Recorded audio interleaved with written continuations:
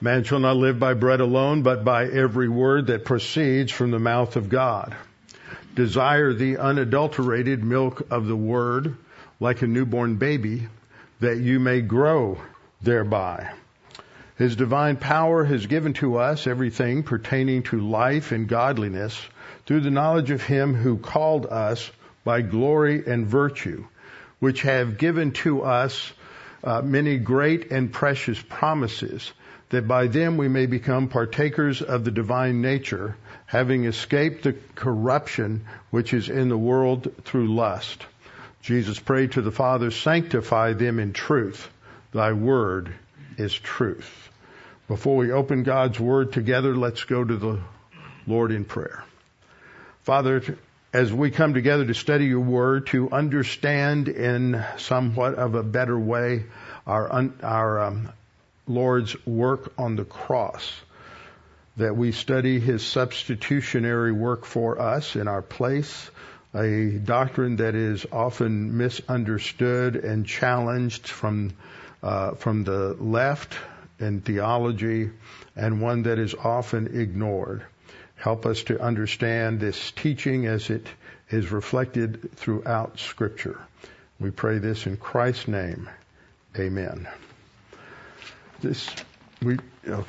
At this time, I want you to open your Bibles to Genesis 22. We will get there shortly, but we'll have a little review first of all in our passage in Ephesians chapter 5 as we talk about divine substitutionary atonement. So we come to Ephesians 5 as we've been studying this. The first two verses actually are split badly, identified poorly in the way the versification takes place in this chapter. 5:1 is the conclusion of the previous chapter, and 5:2 starts with a new command to walk in love, walk by means of love, which means to live our life on the basis of love or by means of Christ's love. It emphasizes that day by day, moment by moment, step by step, living of the Christian life. As we think our way through the issues of life and relating to other people, we are to walk by means of love. Now, you'll find a lot of so-called love theology going on as a result of the shift to modern liberalism. There's a lot of talk of love that is totally divorced from the Scriptures. The pattern for love is clearly stated here in the next clause, as Christ also has loved us and given himself for us. That's the pattern, understanding the substitutionary death of Christ on the cross. This is one of the key passages, the central passages that theologians go to substantiate the teaching of Scripture that Christ died in our place. He died as an offering and a sacrifice to God for a sweet-smelling aroma. So those words that are emphasized there tell us that this has some sort of background in the sacrifices and offerings of the Old Testament. Twice in this verse we have the word for love, both the noun and the verb. We walk by means of love is the noun. The verb is agapao, as Christ loved us. And love is not an emotion. As we have seen, I talked about the fact that forgiveness was not an emotion. Forgiveness was not a feeling. Love is not a feeling. Love is not an emotion. Now, there may be an emotional element to it at times, but that's not the core meaning of biblical love. It is a mental attitude grounded upon an understanding of what Christ did for us on the cross. And we see that it is this pattern that is constantly referred to in the New Testament when we see commands related to love. For example, in John 13. And John 13, the whole chapter is significant because it relates forgiveness of one another to love. It relates God's forgiveness of us to his love. And this is often missed, and there's often a misinterpretation of what Christ is doing when he is washing the disciples' feet as an act of service. Well, it may be that, but it goes far beyond that. It starts, the chapter begins in John 13:1, now before the feast of Passover, when Jesus knew that his hour had come, that he should depart from the world to the Father, having loved his own who were in the world, he loved them to the end. So what we see here, this not only introduces chapter 13, it is introducing what we will see from 13 through the end of the gospel in John 21. So this is a very important passage. So he repeats this at the end of the 13th chapter. A new commandment I give to you, that you love one another as I have loved you. Note this comparison. The love that we are to have for one another is one that is pattern follows that of Christ's sacrifice for us on the cross. And that is a sign of being a disciple, a believer who is growing and maturing. John 15:12, Jesus repeats this again. This is my commandment, that you love one another as I have loved you. And the next verse, he goes on to say, greater love has no one than this, than to lay down one's life for his friends. Now that preposition for, as we'll talk about it later, is a preposition that emphasizes substitution, doing something in place of or for its object. And again, John 15:17, he says, these things I command you, that you love one another. So this is based on the same preposition that we have here in Ephesians 5:2 down in the lower left. This preposition, huper, is one of two prepositions that indicate substitution. I'll talk more about them next week. The other one is peri, P-E-R-I, and that is a stronger word for substitution, and that is used in a number of places as well. But when you have huper plus the genitive, it has this idea of substitution, doing it in place of or instead of someone else. Jesus uses this phrase a number of times. In John 6:51, he says, the one who eats of this bread will live forever, and the bread that I shall give is my flesh, which I shall give for the life of the world. In Hebrews 9:7, reference to the Old Testament sacrifices, especially on the Day of Atonement. But into the second part, the high priest went alone once a year, not without blood, which he offered for himself and for the people's sins committed in ignorance. Now we'll talk a little bit about the Day of Atonement as we go through our understanding of the Old Testament in just a minute. So that brings us to our topic, which is what the Bible teaches about vicarious penal atonement. And so we have to understand these theological words. They're not words we use all the time. And for a lot of people, it just gets pretty confusing. So this cartoon represents that. You have Leon is playing charades with a bunch of people. We don't know who they are until we read the caption. But he unfurls the piece of paper. He knew he would never again play charades with ministers.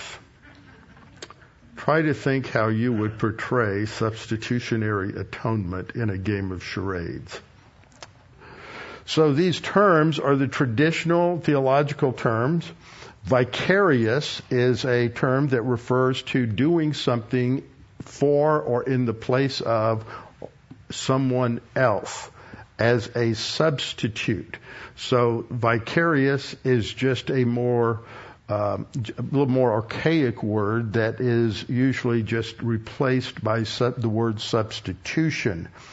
Penal describes the fact that it is a punishment, taking on punishment in the place of someone else. And usually it emphasizes a legal penalty.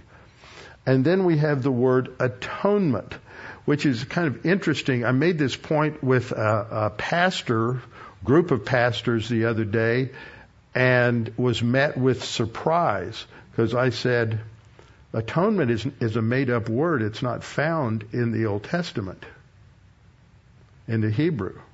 And people just went, what? I said, yes, they didn't really understand the Hebrew word kafar, which is the word translated atonement. And so they coined a word from three words, at one met. And that was developed in Old English. And so that has become a technical theological term that either refers to the entirety of Christ's work on the cross, or it refers to reconciliation. But it is not really an accurate translation of the Hebrew. The Hebrew word we'll look at in just a minute is translated in a vast number of places in the Old Testament. When it was translated into Greek in the Septuagint with the word, either the noun katharos or the verb katharizo, which means cleansing. And if you substitute cleansing for atonement in a number of these passages, they will make a lot more sense to you. So we have to ask this question: in what sense did Christ die for our sins? Now, many of you have been around a while, and so when you hear Christ died for our sins, you automatically think in terms of substitutionary atonement. But that's not always been the case. In church history, there were several different attempts to define what Christ did on the cross, and define atonement in ways different from a penal substitution.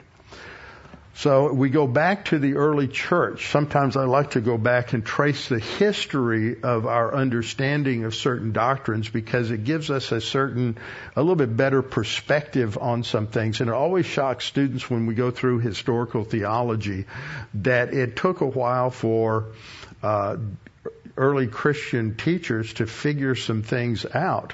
Sometimes they were pretty close early on, which is the case here. When you have in the 2nd, 3rd, 4th centuries, you have people who were pretty clear on the substitutionary idea. But then once you get into the period following the early church father by the name of Origen did a few things that were helpful in the history of Christianity, but he brought a lot of sorrow into the church. He was the one who introduced and formalized allegorical interpretation, so that it wasn't literal anymore. And once you have a non-literal view of interpretation, that's going to cause any number of problems, not the least of which is that Israel no longer met Israel in the New Testament. It met the church. And in the Old Testament, it was also used as the church of the Old Testament, which means that it laid the groundwork for the rise of Christian anti-Semitism. And that's anti-Semitism itself did not begin with Christianity. Christianity absorbed that in the early church, but you can trace anti-Semitism back at least as far as the time of Esther. In the Old Testament. Esther is a unique book in the Bible because it's the only book in the Bible that does not mention God. There's no mention of the name of God anywhere in the book of Esther. And Esther is telling us the story about how God is really true to his promise to watch over and protect the Jewish people, who are still his people even though they are out of the land in divine discipline. It takes place in the Persian Empire when you have a man by the name of Mordecai who has a relative named Esther, or Hadassah in the Hebrew. And there is a bad guy in the story, and this is a guy named Haman, who has worked his way up inside the bureaucracy of the Persian government to where he has a close relationship with Artaxerxes, who is the king of Persia. And so Artaxerxes, in a rather deceptive manner, gets Artaxerxes to sign a decree to attack and to give people one day when they can take all their vengeance out on the Jewish people and wipe them out. And so another theme of the story is that his wife dies, his wife embarrasses him at a party in the first chapter, so he divorces her. He's looking for a new wife, and so he has sort of a beauty contest to find the best representative, and that turns out to be he chooses Esther. So she is put in that place, as the scripture says, for a time like this, and shows she is able to go through a series of well thought through procedures, a well thought out strategy, to where she is able to appeal to him to somehow void this day of attacking the Jews. Haman is virulently anti-Semitic. And so what Artaxerxes does is he says, okay, this is going to be the day when people can take out their anger with the Jews and kill Jews wantonly with no penalty, but they can fight back, so that they were all warned and they could get their weapons. And by then the tables were turned on Haman, and he was gloating over this scaffold that was being built, and he's thinking it was for Mordecai because he was trying to frame Mordecai, and it turned out the scaffold was for him. And so it's an interesting story, but it shows that God is protecting the Jewish people even when they're out of the land, even when they're not trusting God, even when there's no mention of God anywhere in the episode, yet God is invisibly in the background protecting them. And so that anti-Semitism was taken over later in Christianity due to these allegorical interpretation ideas that came along with Origen. So what do we get in the early church? By early church, I mean 2nd century, before Origen, before allegorical hermeneutics took over. They use a word related to a penal sacrifice, understanding that there was a penalty that was paid for by Christ in our place. It's either a penalty paid to Satan as a ransom. That was an erroneous theory, but it was a theory in the early church that all Christians were slaves to Satan, and so Christ's death is a ransom to free them from Satan. That is not what the Bible teaches. They did understand the concept of substitution, that Christ died in the place of sinners, the just for the unjust and the righteous for the unrighteous, and this is especially seen in an epistle by an early church writer, Diognetus. Then you have the recognition that the work was directed to the Father, not to Satan. And fourth, that Tertullian, he is the church father who coined the word Trinitas for Trinity, introduced the concept of satisfaction. We would relate that to propitiation. And that Christ died to satisfy, to pay a penalty in our place, and to satisfy the justice of God. By the time you get to Irenaeus, who is in the mid to late 2nd century, 150 to 200, he had a recapitulation theory that the atonement was both penal and substitutionary.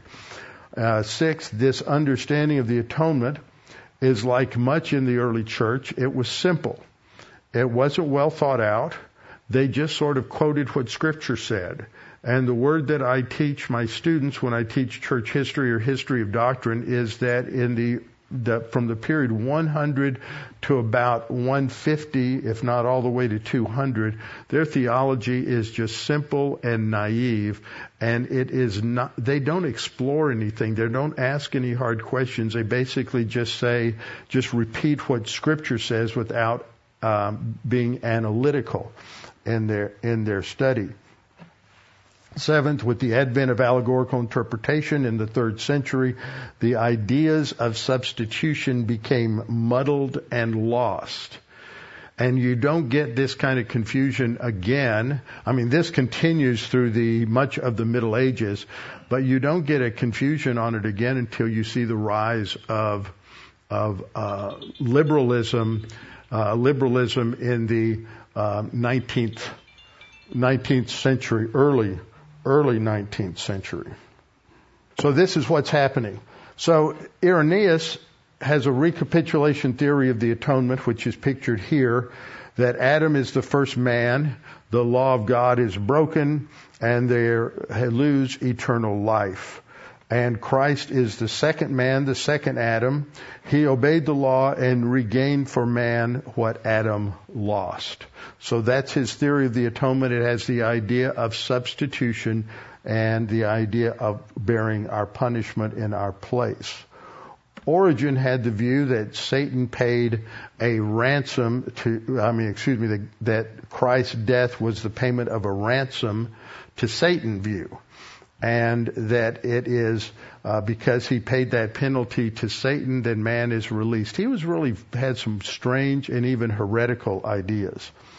It's not until you get to Anselm toward the 10th century that you have a clearly articulated theology of substitutionary atonement. He wrote a very famous work. In the Latin, it was called Credeus Homo, and it means why the God-man? And why did Jesus have to be both God and man? And it is so that he can become a curse for us. He pays the penalty in our place, and he is our substitute. But there were those in the early church that thought God's not fair. Why would he punish Jesus for what we did? That's not fair. See, you need to ask the question, what do you mean by fair? Where do you get your concept of fairness? And they get their concept of fairness from their own idea of what would be fair, and then they evaluate the Bible on that basis. So Abelard came up with this theory called the moral encouragement. So Jesus is basically a moral example for us that we are to follow. He was willing to die for what he believed in, so we should be willing to die for what we believe in. That is that kind of an idea. The Anselmic view of substitutionary atonement was held during the Protestant Reformation by Lutherans, Calvinists, and the opposite on the theological spectrum, Arminians and Wesleyans, and also Amyraldians, those who did not believe in limited atonement. Amyraldians were 4-point Calvinists. They believed in unlimited atonement. The Abelardian view was held by Socinians and Unitarians. Those are basically the same way. Socinius was an early teacher of a Unitarian idea. That led to the development of religious liberals. And then I always like to point out that in the early 19th century, you'll hear a lot of evangelicals say, well, the greatest evangelist of the Second Great Awakening was Charles Grandison Finney. But Charles Grandison Finney was the greatest heretic of the Second Great Awakening. He did not believe in total depravity. He believed that every baby was born as pure as Adam was originally created, and they could theoretically live a perfect life. And so if man is perfectible, then what you have to do is encourage him and motivate him to stay perfect. And if man is perfectible, then group of people are perfectible, and therefore society is perfectible, and we can bring in a utopia. And in his view, it would be Christ who would bring in the utopia, and then Jesus would come. It's a post-millennial idea. And it has led to a lot of horrors in our history, because his idea was that we need to just solve these national sins, and if we can solve these national sins, then we can become a perfect kingdom, and then Jesus will come back. And it's all grounded in works. So his view of sin was not biblical. His view of our condemnation was not biblical. His view of the atonement was not biblical. His view of human ability was not biblical. This guy's a pure heretic. His view of what Christ did on the cross isn't biblical. And yet you have people today, lots of people, who will tell you that Charles Finney was a great evangelist, but he's got a false gospel. So the issue is to go back to the Old Testament and look at what transpires on the Day of Atonement, when the blood from the sacrifice is placed on the mercy seat on the lid of the Ark of the Covenant. So, what do we learn from this? Number one, atonement comes from the English phrase at one-ment, which emphasizes reconciliation. But second, the blood sacrifice relates to the payment of a price. That's what redemption means. It always has that idea of the payment of a price. So three, the mercy seat relates to the satisfaction of God's righteousness and justice. Propitiation, which is a different, slightly different concept. And fourth, because God is propitiated by the payment of a penalty, the debt of sin is canceled. That's called expiation. And we've studied that in Colossians 1:12 through 14 as we were studying through forgiveness. So what we see is that atonement is a made-up word to relate to the totality of what Christ did on the cross. He redeemed us. He paid the price. Expiation, sin, the penalty for sin was canceled.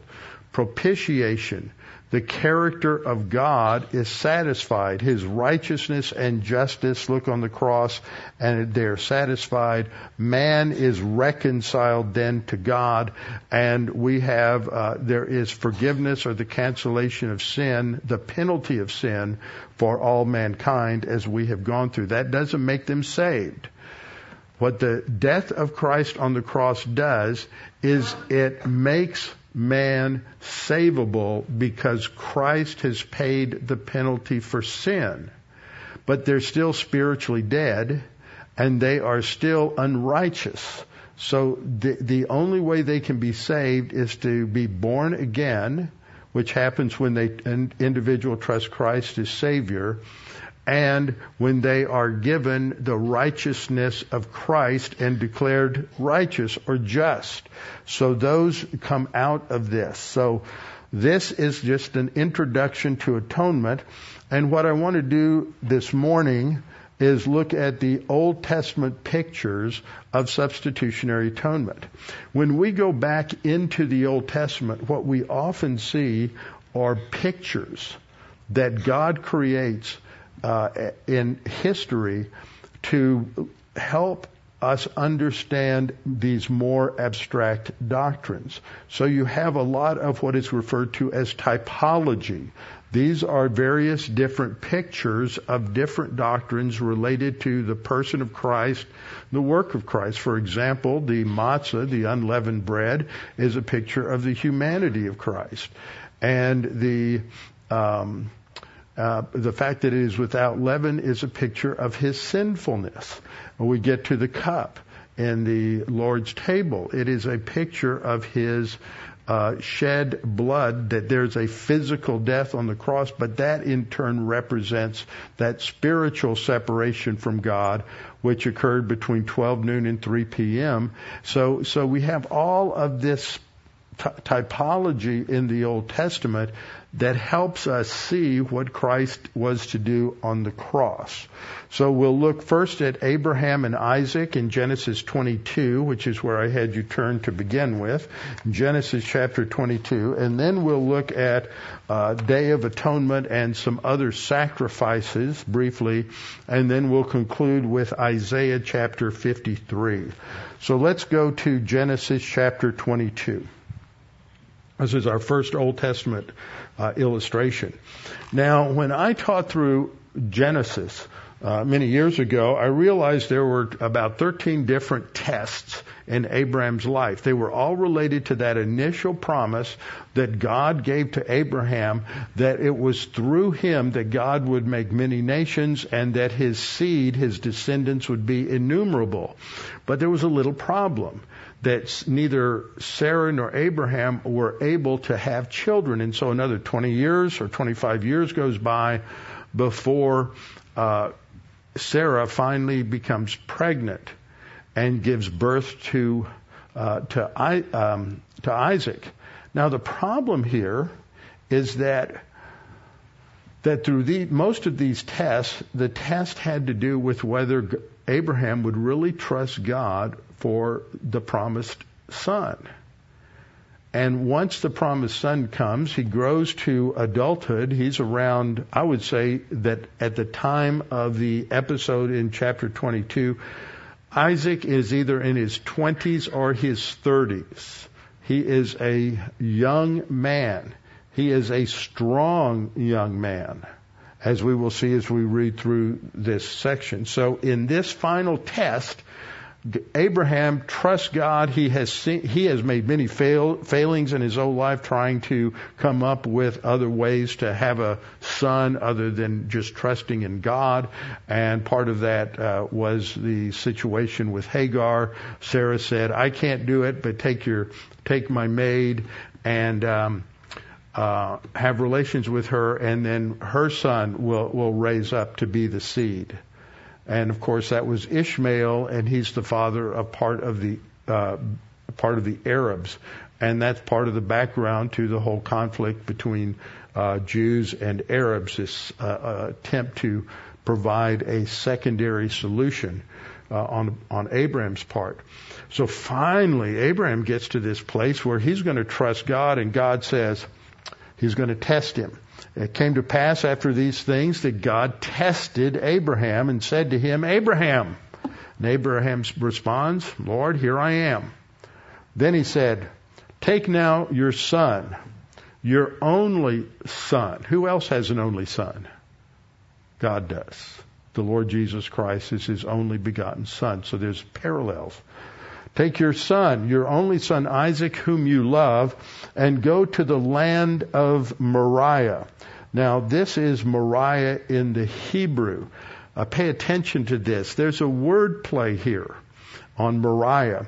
The initial letter M at the beginning tells you they've taken a verb and converted it to a noun, so that the root is going to be the R, Y, the doubling of the Y, and the H.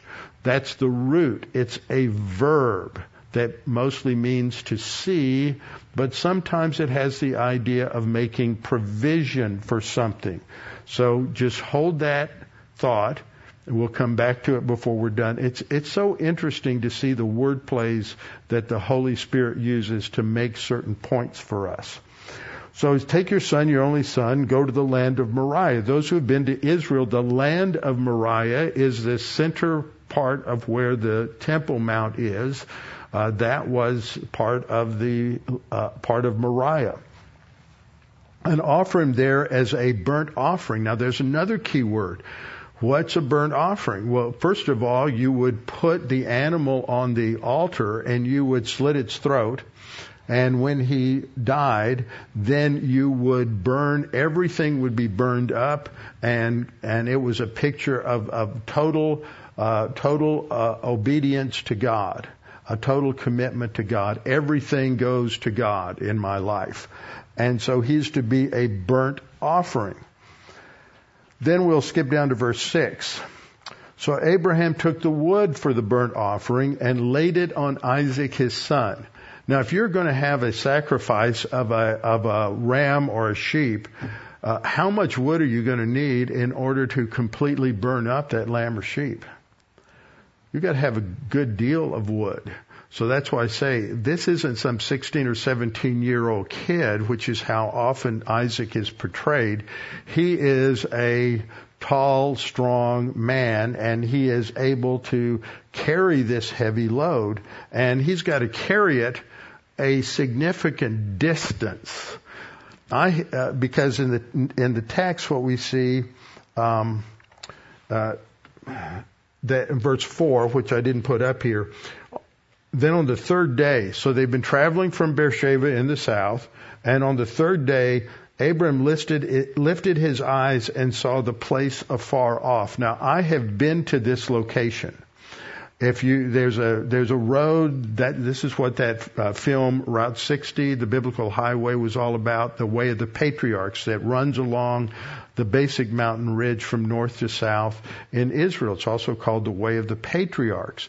And one year I was taken down, and we go down to the way of the patriarchs, south of Jerusalem, south of Bethlehem, and off on a dirt road. You go down that road, and there is a place that has a covering over it, a shelter covering over it. It looks almost like a old roadside park type of place, but instead of a picnic table, it has a mikveh. A mikveh is a place for ceremonial washing. And this is the first place, if you're traveling from the south, the first place you would be where you were close enough to where you could see the Temple Mount. And so through the centuries, as Jewish pilgrims were coming to the Temple Mount for the various feast days, they would wake up that morning and they would have a ritual bath, a cleansing, before they would go on to the holiest of places in Israel, which was the temple. So this was the location where Abram would have lifted his eyes and seen the Temple Mount afar off. So you're looking at about 8 to 10 miles. So Isaac is going to carry the load of wood on his back for 8 or 10 miles. And Abraham took the fire in his hand, so he would have had that in some sort of metal container, not having matches or a big lighter to light the fire when he got there, and a knife, and the two of them went together. But Isaac spoke to Abraham, his father, and said, see, he's not dumb.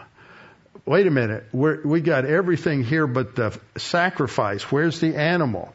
And for the burnt offering. And Abraham said, my son, God will provide for himself the lamb for a burnt offering. So the two of them went together.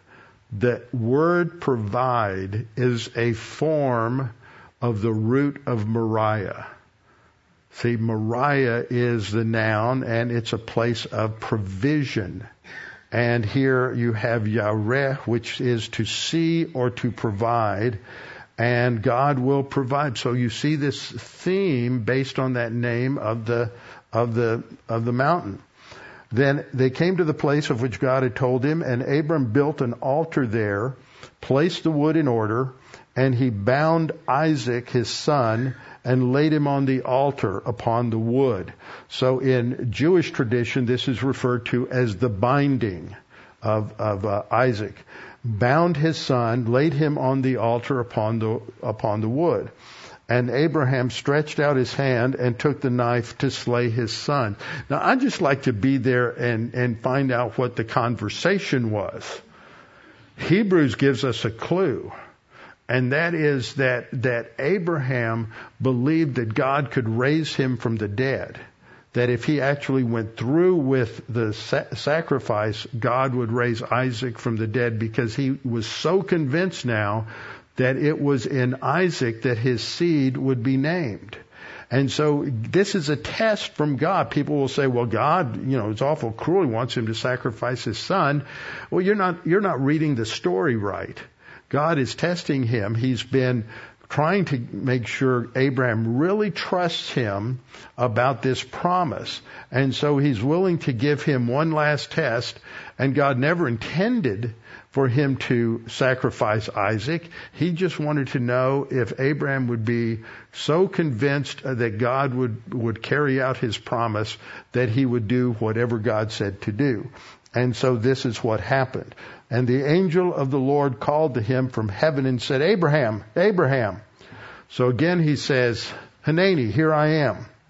And he said, do not lay your hand on the lad or do anything to him, for now I know that you fear God, since you have not withheld your son, your only son, from me. Then Abraham lifted his eyes and looked, and there behind him was a ram caught in a thicket by its horns. So Abraham went and took the ram and offered it for a burnt offering instead of his son. So the Hebrew word there is this word down below, in the panel below, tachat, which means in place of, instead of.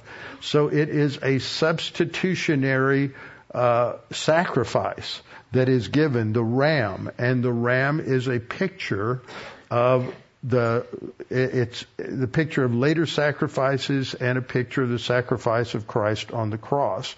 And then in verse 14, Abraham called the name of the place, the Lord will provide. And that word for provide is this word up here. It is in the form in the text, it's Yireh. Jehovah Jireh is how it's translated into King James. It's Yahweh Yireh in the Hebrew. It's from Ra'ah, meaning to see or to provide. And it's the root, as you can see, for the Resh and the Ayah, and the Yud and the Hey, is Moriah. So it's, the whole focus here is God's provision of a substitute. It was a burnt offering. So then we'll go to a second passage dealing with the offerings in Leviticus. So remember in our passage that Jesus was given as a sacrifice and an offering. So here we have the burnt offering, and the picture of the burnt offering, or the description of it, in Leviticus 1, 3, and 4. They're told if his offering is a burnt sacrifice or burnt offering of the herd, let him offer a male without blemish. Again, that's a picture of the fact that the Savior would be without sin. He shall offer it of his own free will at the door of the tabernacle of meeting before the Lord. Then he shall put his hand on the head of the burnt offering. Now that word for put his hand on the head really has the idea of pushing down on the head. And it's emphasizing that the sins of the sacrificer are being transferred to the animal, and the pushing down indicates the weight of the sin upon the animal. He shall put his hand on the head of the burnt offering, and it will be accepted on his behalf to make atonement for him. So this is the idea. It's a substitution. Now, what exactly is atonement? This is from the word kafar, and it means to cover. It's translated to make atonement, but it means to cleanse or to wipe clean, with the idea of forgiveness. Here are some further definitions given, that atone means to make expiation, sometimes to make amends for something, to purify, but it is translated by katharismos in the Septuagint, which means purification or cleansing. In BDB, which is a slightly older Hebrew lexicon, it means perhaps cover, but primarily related to the Arabic cognate for wiping clean. And so in Exodus 30 verse 10, as we see the description of the Day of Atonement given at the time of the law, this was in the future, and Aaron shall make atonement upon its horns once a year, with the blood of the sin offering of atonement. Once a year he shall make atonement upon it throughout your generations. So because there wasn't a permanent sacrifice yet, not till Christ, there's this, every year there had to be the repetition of the Day of Atonement to cleanse the nation of the intentional sins that had been committed. And so the blood from one sacrifice would be placed on the mercy seat that covered the Ark of the Covenant. The Day of Atonement is described in Leviticus 16:5-9. There we read, "And he shall take from the congregation of the children of Israel 2 kids of the goats as a sin offering, and 1 ram as a burnt offering." So here's the picture here. Here's the 1 bull and then the 2 kids of the goats. Aaron shall offer the bull as a sin offering for himself in his place. So that's a substitutionary idea. And make atonement for himself and for his house. So that's this substitutionary idea, in his place. And he shall take the 2 goats and present them before the Lord at the door of the tabernacle of meeting. Then Aaron shall cast lots.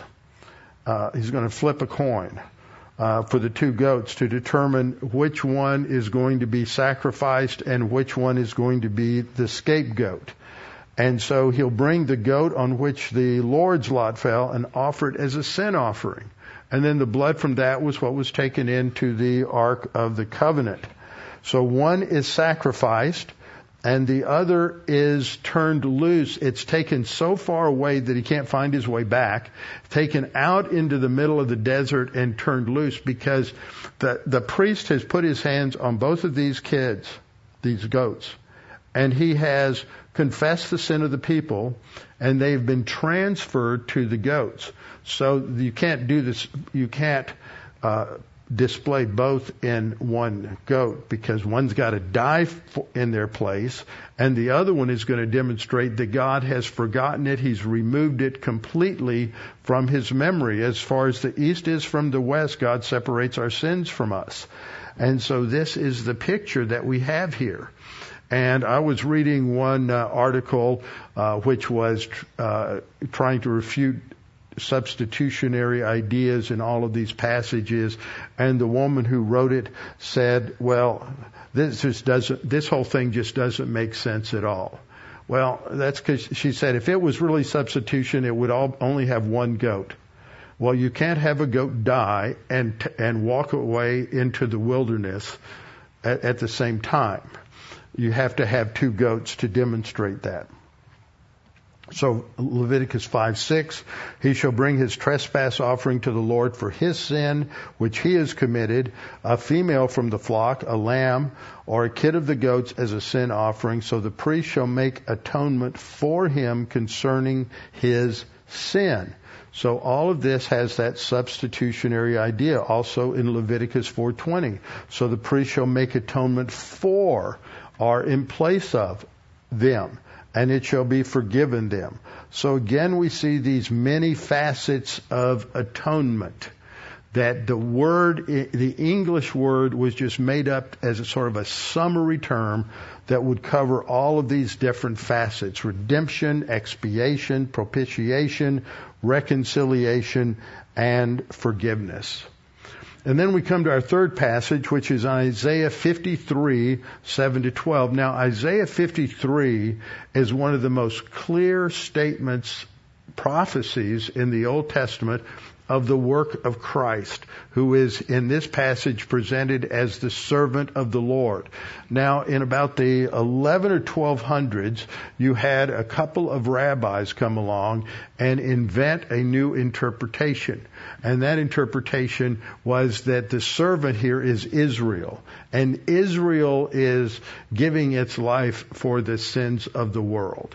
And that is, and I'll show you why that doesn't work, but that's what you'll hear if you're talking to somebody who is Jewish. So when we get to Isaiah 53:5, but he was wounded for our transgressions, he was bruised for our iniquities. That's a clear substitutionary idea, and it's always a singular pronoun. Although their response might be, well, the singular pronoun is often used collectively for all of Israel. Okay, well, we'll see why that doesn't work in just a minute. The chastisement for our peace was upon him, and by his stripes we are healed. Clearly substitutionary ideas. Verse 6, all of us like sheep have gone astray. All of us. Isaiah is saying every single Israelite, every single human being has gone astray. Each of us has turned to his own way, but the Lord has caused the iniquity of us all to fall on him. That is clearly a substitutionary idea. It's not just an example. It's not just demonstrating the moral government of God. It is showing that the iniquity of others was put on the one who was without sin. Verse 7, he was oppressed and he was afflicted, yet he opened not his mouth. He was led as a lamb to the slaughter, and as a sheep before its shearers is silent, so he opened not his mouth. This is the picture of Jesus when he's taken by Pilate and taken before the crowds. He did not, and he's beaten, he's whipped, and he is not, he doesn't utter a word. Verse 8, he was taken from prison and from judgment. And who will declare his generation? And who will declare his generation? For he was cut off from the land of the living. For the transgressions of my people he was stricken. Well, wait a minute. If the servant is Israel, my people, then how can he be cut off, that Israel's cut off for the transgressions of Israel? See, that just doesn't work. Because this is, in the rabbinical interpretation, this is supposed to be Israel, the entire nation of Israel, corporate Israel, is the suffering servant. But he can't be both the suffering servant and the object for the death of the suffering servant. That just doesn't work. So the corrected translation I have here is, yet who of his generation considered that he was cut off from the land of the living for the transgressions of my people, to whom the blow was due? See, he is a substitute. And so this makes it very, very clear. Now, next time we're going to come back and we're going to look at the New Testament passages that emphasize substitutionary atonement. And all this is designed to help us understand this whole pattern, that if we are to forgive one another as God for Christ's sake forgave us, and if we are to love one another as Christ loved us and gave himself for us, we have to understand what happened at the cross, because that's the key to being able to understand what this love is and what forgiveness is. So the pattern always goes to what Christ did on the cross. From his, what is referred to as the humiliation of Christ, where he leaves heaven and he takes on humanity, the kenosis passage which we spent time studying not too long ago in Philippians chapter 2, that all of that, he enters into human history willingly, voluntarily, limiting the use of his divine attributes.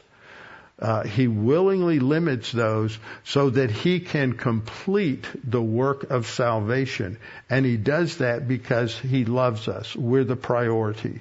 And so that teaches us what it means to love others, to seek the highest and best good as God defines it, and doing that without regard to what it might cost us. That is the picture of biblical love. With our heads bowed and our eyes closed. Father, we thank you that we have so many passages, both predictions in the Old Testament and fulfillment passages in the New Testament, that demonstrate that Jesus Christ paid the penalty for our sins, so that eternal separation from you has been paid for. But the reality is that we are still condemned if we have never trusted in Christ as Savior. The eternal penalty has been paid, but that still leaves us spiritually dead, and it leaves us without righteousness. And so, Father, the responsibility we have is to believe in Jesus, at which time we are instantly made alive together with him, and we receive the immediate imputation of Christ's righteousness so that we are declared justified. And so the only solution to the sin problem, to the problem of our spiritual death, is that we have to trust in Jesus Christ as our Savior, knowing that He paid the penalty for us in our place. He took that upon Himself, a substitutionary sacrifice.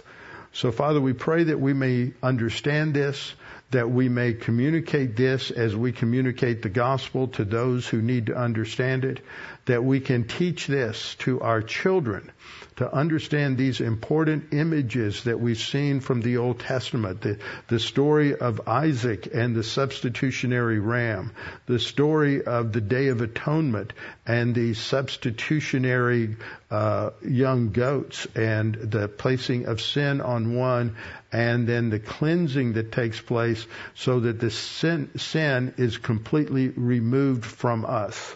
So, Father, we pray that this will be clearly understood by everyone who has heard this today. And we pray that if anyone's listening now or listening online later that has never trusted Christ as Savior, that they may clearly understand that salvation is only by trusting in Jesus Christ. For there is no other name under heaven given among men whereby we must be saved. So, Father, we pray that you would use this communication of the gospel to bring some to salvation. We pray this in Christ's name. Amen.